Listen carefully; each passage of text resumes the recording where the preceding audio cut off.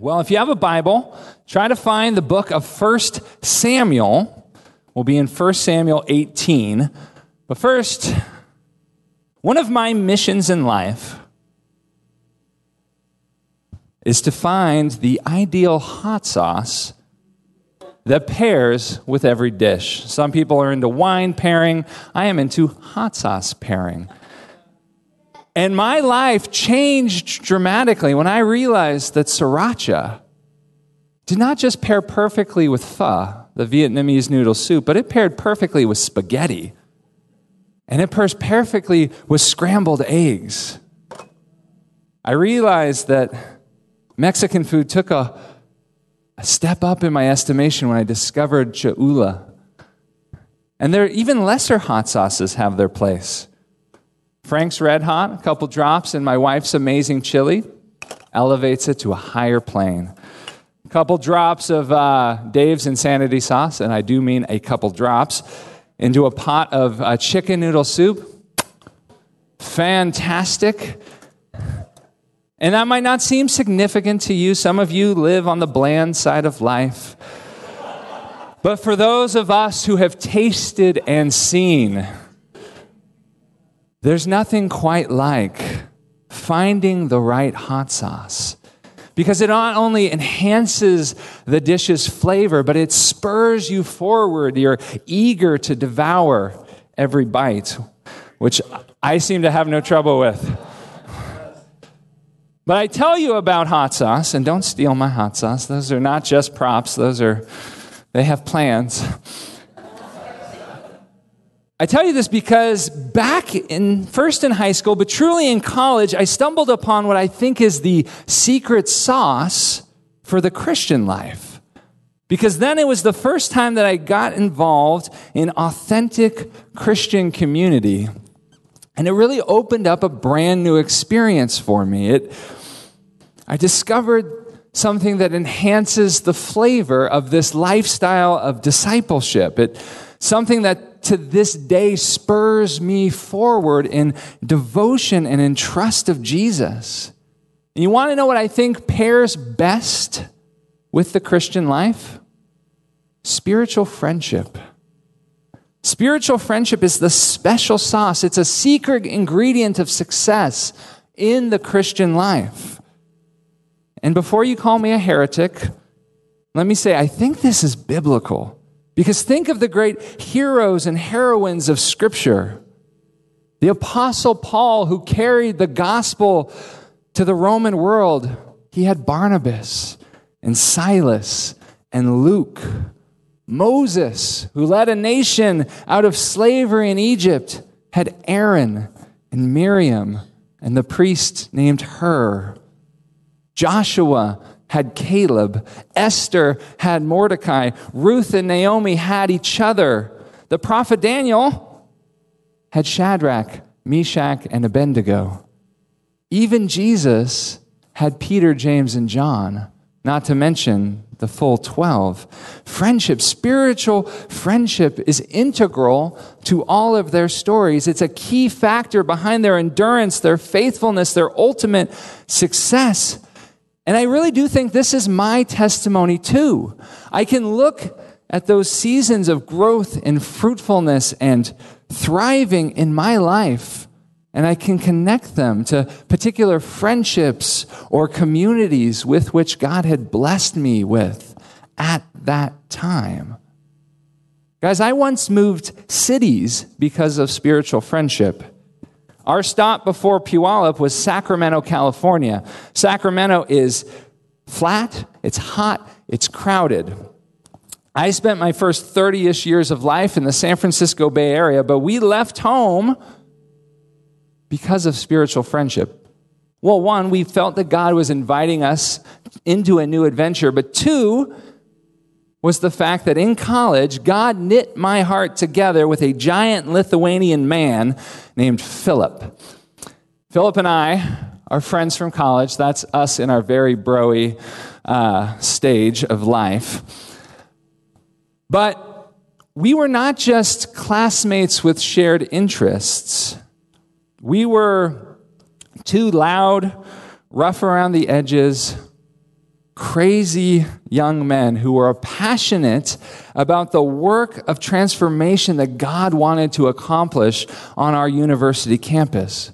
We wanted to see lives transformed, our campus renewed, and people raised up and sent out to change the world.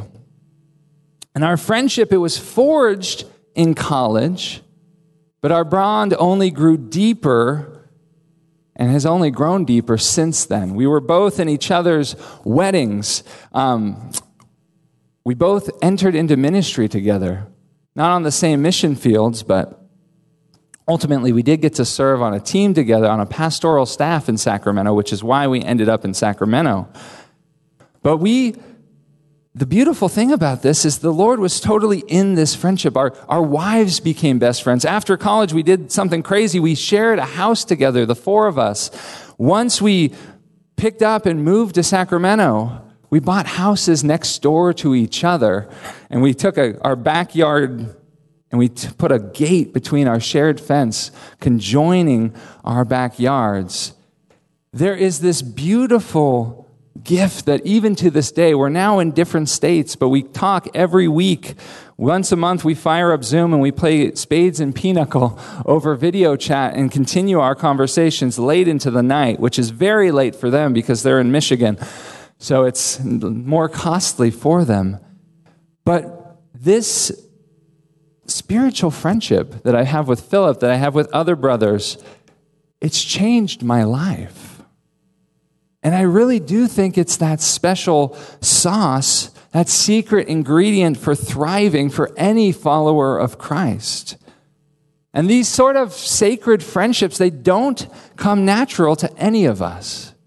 You won't drift into authentic Christian relationships. Spiritual friendships and Christian community are not merely found, they're built. Which is daunting because we've largely lost the art of forging deep, meaningful relationships. It seemed easy back when we were in school, when we had fewer responsibilities and more free time, but now it's really difficult. We've forgotten how to make and to be real friends. And it is my heart as your pastor to equip you to discover this sort of special sauce for yourself.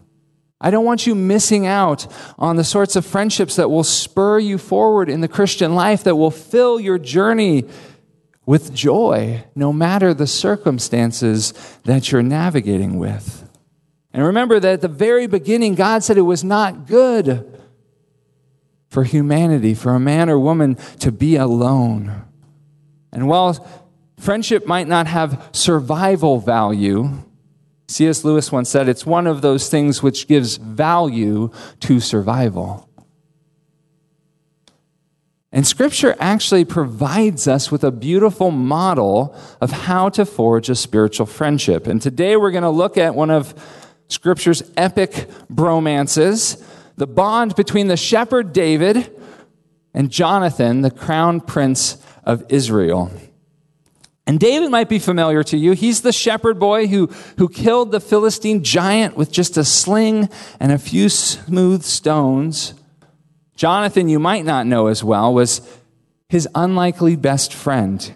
He was the son and heir of Israel's first king, Saul. He was a warrior in his own right. Jonathan was destined to ascend to his father Saul's throne, to assume the mantle of national leadership. But his life was changed by this friendship. So we're going to pick up the story in 1 Samuel chapter 18, verse 1. And we're jumping into the narrative minutes, an hour after Goliath has been defeated. And it's this heady, kind of emotional time where the nation is celebrating the defeat of their enemies and David's triumph, and passions are running high, and David, this unlikely hero, is presented before the court of the king. And this is what we read in 1 Samuel 18. As soon as he had finished speaking to Saul, the soul of Jonathan was knit to the soul of David, and Jonathan loved him as his own soul. And Saul took him that day and would not let him return to his father's house.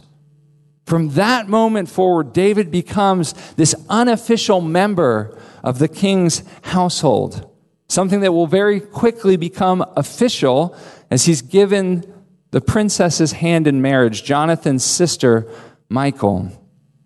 So he's going to become very shortly the son-in-law of the king and the brother-in-law of Jonathan. But I digress. Let's keep going.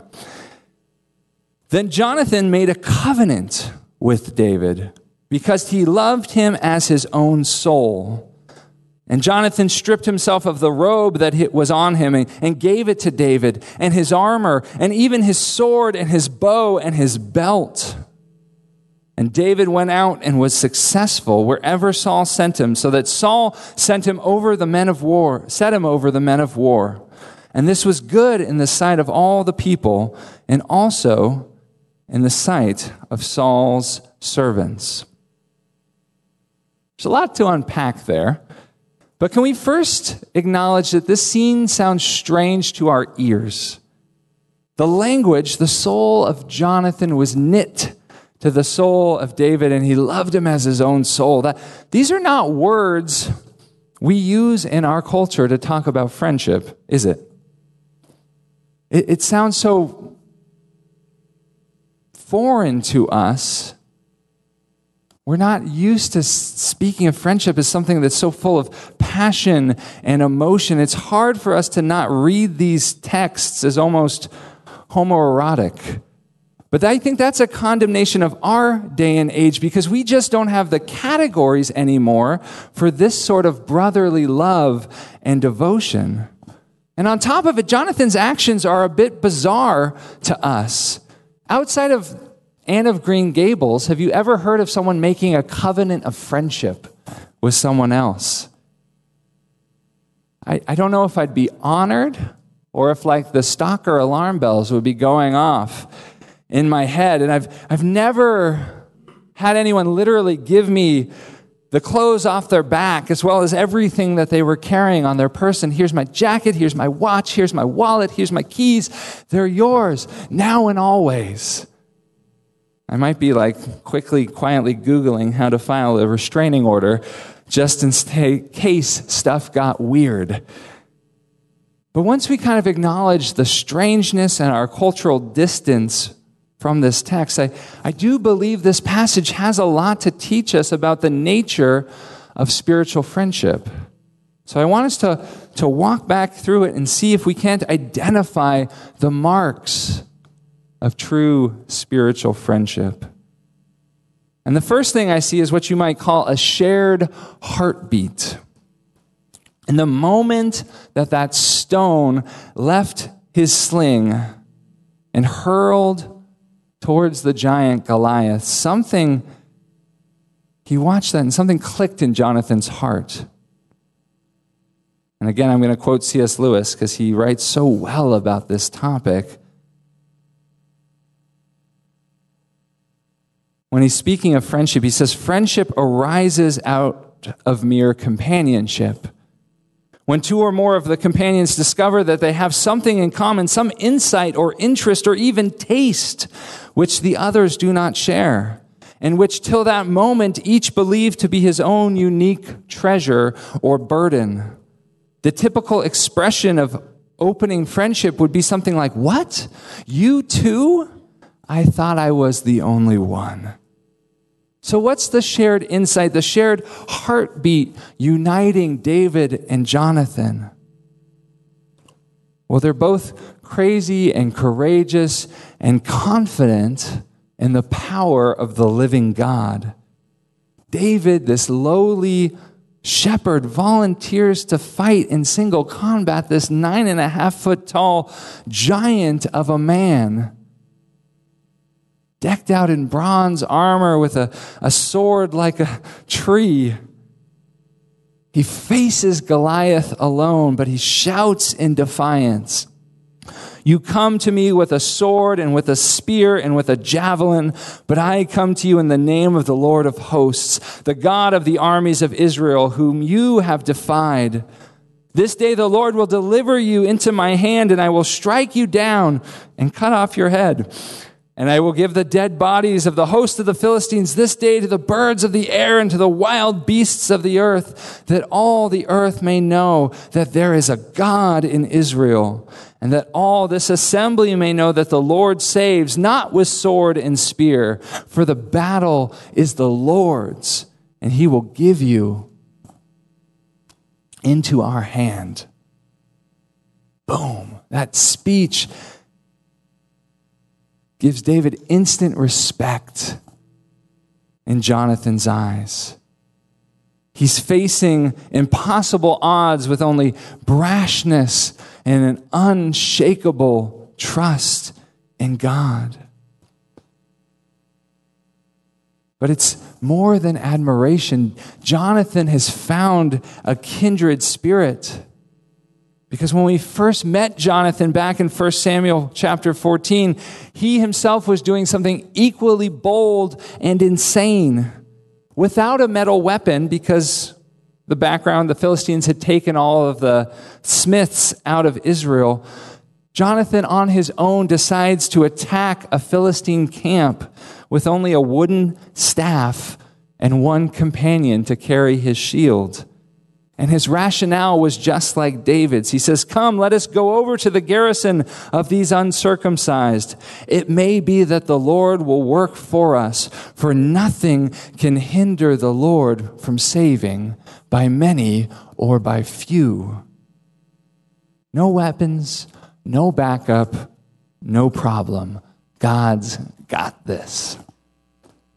So Jonathan approaches in full view of the Philistine soldiers. He kills 20 men and he throws the whole camp into panic. So do you get it? Jonathan, when that stone goes out of David's sling, he says, "What? You too? I thought I was the only one. I was the only one crazy enough to do something like that." Their friendship, it's sparked by this shared heartbeat of courage and confidence in the Lord. But the second mark of true spiritual friendship is a deep intimacy. It's what our passage calls the knitting together of souls. David and Jonathan's unencumbered love for God, it shines through them and it reveals their true selves to one another. And I really do think this is what is behind Jonathan taking off his robe, his armor, his sword, his belt. He's removing his status symbols, the things that mark him as a priest, a prince, and a politician, and a warrior. He strips it all away because he wants a friendship between equals, a simple brotherhood of two kindred spirits who are sharing of themselves, that are being open with their thoughts, their passions, their emotions, their fears, what their actual relationship with the Lord is like. C.S. Lewis had written that while erotic love demands naked bodies, friendship, true spiritual friendship, demands naked personalities. I like that. You get to just be who you are, warts and all. There's no hiding your quirks or your feelings, no concealing your shortcomings or your insecurities. You're just yourself. And it's freeing, it's empowering. There's something truly special about someone deeply knowing you and you knowing someone deeply in return. And this is what spiritual friendship is all about. It's about brothers and sisters walking side by side through life, vulnerable and honest, pursuing God and his purposes together. The next key characteristic of spiritual friendship is a fierce devotion.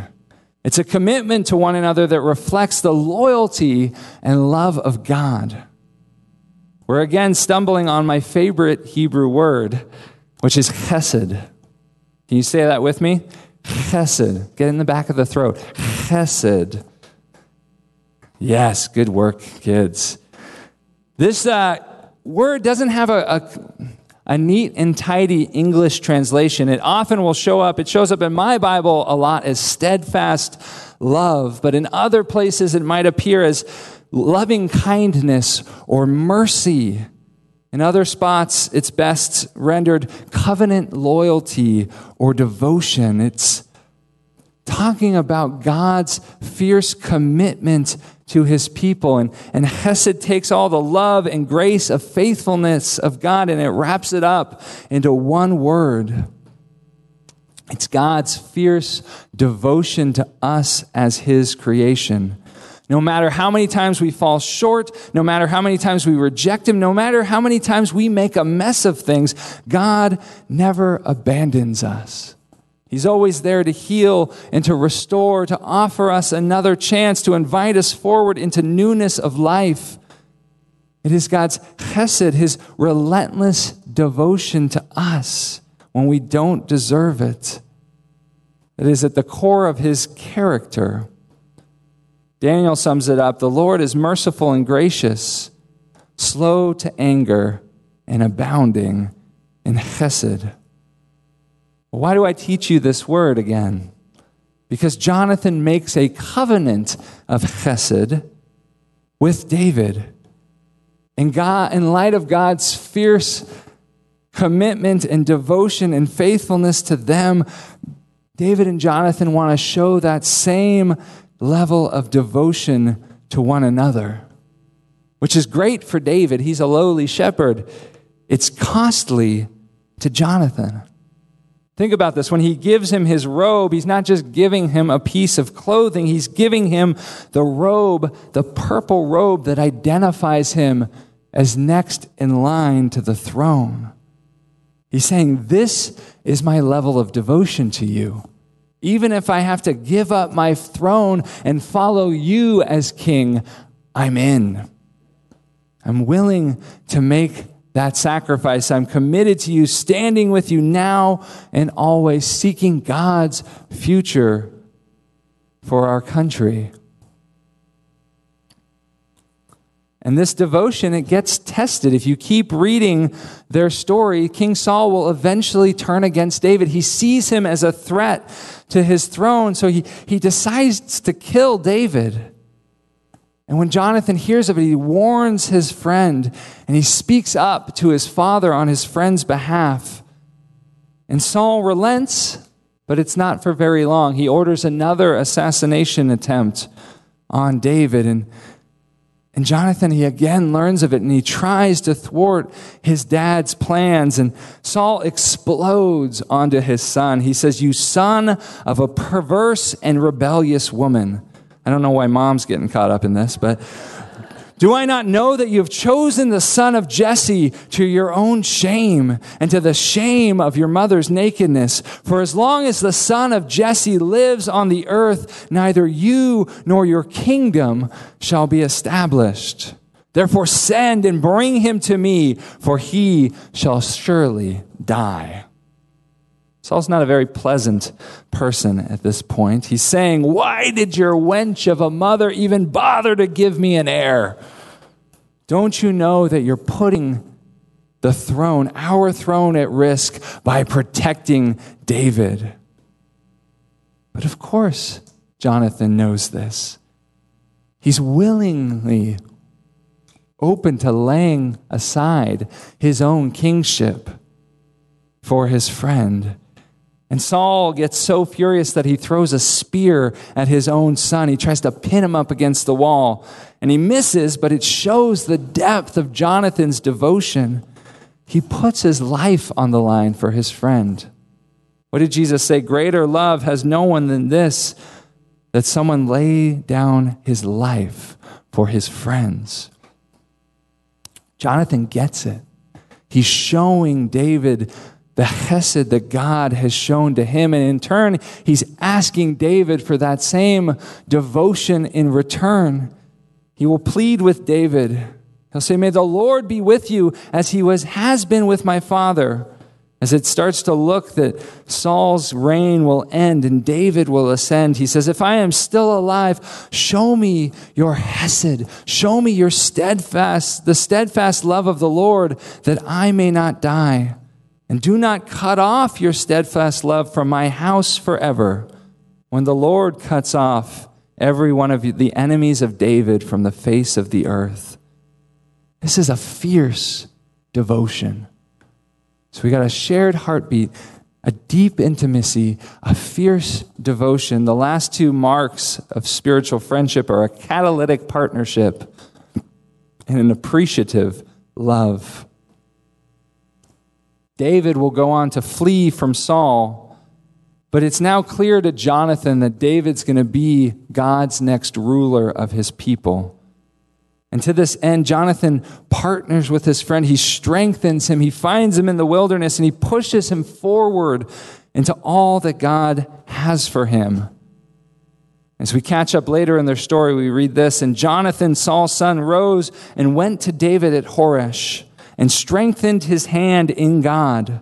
And he said to him, do not fear, for the hand of Saul my father shall not find you. You shall be king over Israel, and I shall be next to you. That's what true spiritual friends do. They see the future into which God is inviting us, the growth and the victory that he wants to accomplish in our lives, and they push us forward towards Jesus. They stand in solidarity with us. They walk with us through life's ups and downs. They're like the catalyst in a chemical reaction. They get us where we're going faster. That's one of the things I've loved with the spiritual friendships I've experienced with my buddy Philip, with my buddy Russell. It's not only that they call me out on my junk, and I've got junk to be called out on, but they encourage me to press into all that God has for me. They want me to see and experience God's victory in my life. They want me to witness God's power and love flowing through me, taking me from ordinary to the best that the Lord might have. It's a catalytic partnership. I moved to Sacramento for a spiritual friendship, and my friend encouraged me to press in to what the Lord had for me and move to Puyallup. And then the appreciative love piece is fairly straightforward. This sort of friendship breeds a deep appreciation for one another. Again, last Lewis quote, but he got friendship. Friendship is the instrument by which God reveals to each the beauties of all the others. There are no greater beauties than the beauties of 1,000 other men. By friendship, God opens our eyes to them. When you share a heartbeat with someone, when you know them deeply and they know you deeply in return, when you're for another person, when you're committed to pressing them on towards Jesus, deep appreciation is a natural byproduct. You can't help but celebrate the amazing soul that God has made and to be honored to be their friend. I'd encourage you to press in deeper to the epic friendship of David and Jonathan. And we're only scratching the surface of their story, but so maybe your homework is read 1 Samuel 18 through 20 again. Kind of capture the sense of their bond in its wholeness. But I share with you their friendship for a purpose. I want to capture your imagination and stoke your desires. Because I know this sort of friendship seems almost unimaginable to some of us. It's the top of the mountain. It's something that we wouldn't actually even hope to expect for ourselves. But I actually want you to want friends like this. I want you to experience what these two men have. We've all heard about the hero David, the mighty king, the man after God's own heart, but we don't notice the special sauce in his life, the amazing spiritual friendship that God used to sustain him and propel him forward into the Lord. And I don't want you to miss out on this. I don't want you to eat scrambled eggs and not know that sriracha is a thing.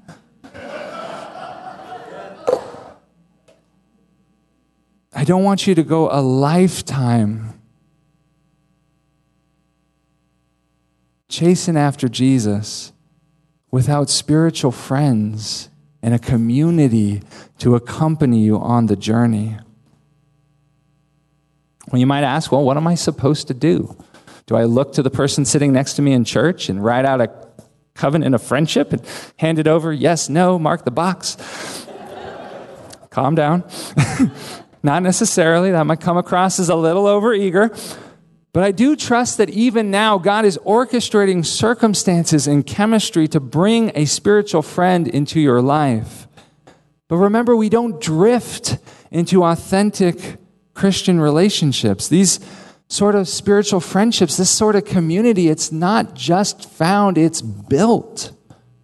And if Jonathan and David have anything to teach us, these sorts of spiritual friendships require work. They require covenant intentionality. They require abiding in the relational love of God. So while God orchestrates circumstances and chemistry, you still need to go out and do the work. So what might this sort of covenant intentionality look like? Well, first, I think you need a small group community to journey with.